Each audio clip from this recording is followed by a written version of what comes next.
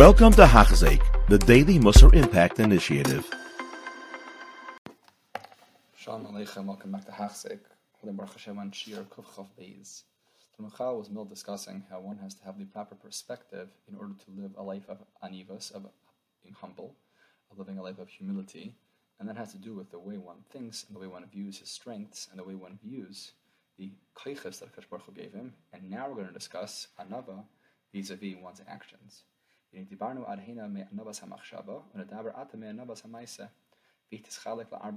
four components of humility in action. To act yourself in a manner of shiflus, of being low and being humble. Which means to tolerate insults from other people.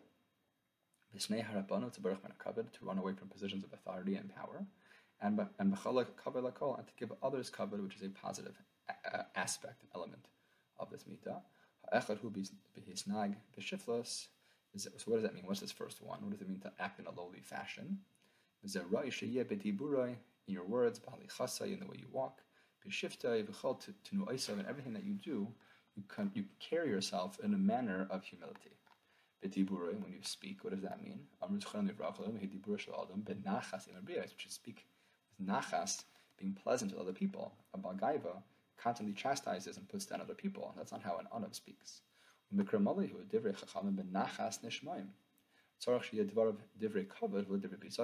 people the respect that they deserve.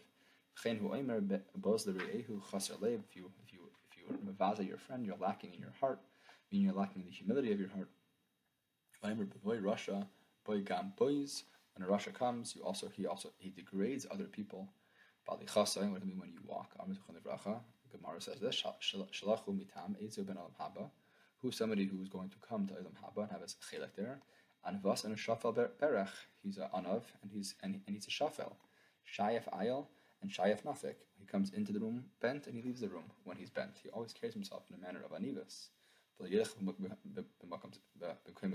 Kufa. We'll speak about that also. Gemara and brachas. He doesn't walk around erect like a bagaiva. Or a very, very slow walk. The Gemara says this as well. I didn't get to it in a minute. A person walks on a very, very, very slow pace. That's also an action and a demonstration of gaiva. Rather like somebody who's just going to work in a normal way. It's as if you're kicking the feet of the Shechina when you're walking with your head erect and straight. It looks like you're almost coming to say that I have chashivos and the Shechina, which is above me, is unequal to me. Those who are tall and have herbalic gaiva will be cut down. So we see that this is a midah that Chazal were very against.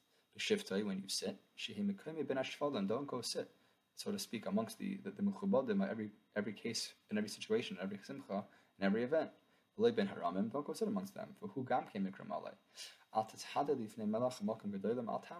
that's automatically an indication of your own gaiva if you go engage to sit in such a place.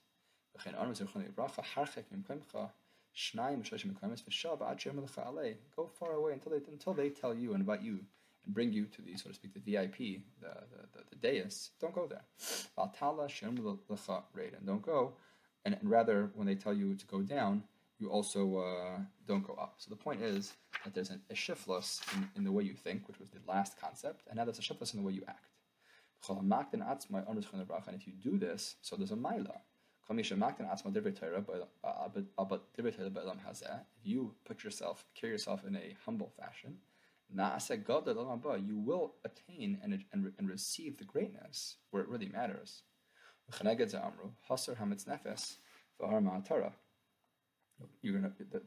turban's gonna be removed, and the crown is going to be removed. You're going to remove the turban and lift off the crown, which both are indications of chashivas that are going to be removed if you're improper. If you try to be big in this world, when you come to the next world, you're going to take off that crown, which was really a false crown anyway, and you're going to live on a lowly fashion in the next world. So which one would you rather? It's a little bit that Ramchal saying, it's a dichotomous decision. Either you act with greatness in this world, and therefore in the next world you won't be deserving of that real kavod, or you chase kavod in this world, or you don't chase kavod in this world, the next world, safe kavod lavai. But Amru Zuchanan Livracha, Yilmid Adna Midas Kane, learn from HaKadosh Baruch Hu. Sharei Hiniach Kadosh Baruch Hu Kol Harem Gvois V'Hisher Shchinas Al Har Sinai. Which har did Kadosh Baruch Hu chose? A little bit much more proper for him to choose Mount Everest, Mount McKinley, these big mountains. They're very, very chashav. It demonstrates the greatness of Kadosh Baruch Hu, so to speak. They didn't choose that. He chose Har Sinai. Because he, so to speak, whatever that means, but in a certain aspect, he was revealing to us the midah of shiflus, and from that we can reflect to ourselves to emulate those ways as well. You make yourself like shmates, and that is the true midah that we have to emulate. And we're going to continue to explain another aspect of anava, and that's to be segel elbowing, to take the insults from other people. Which we'll do that next time.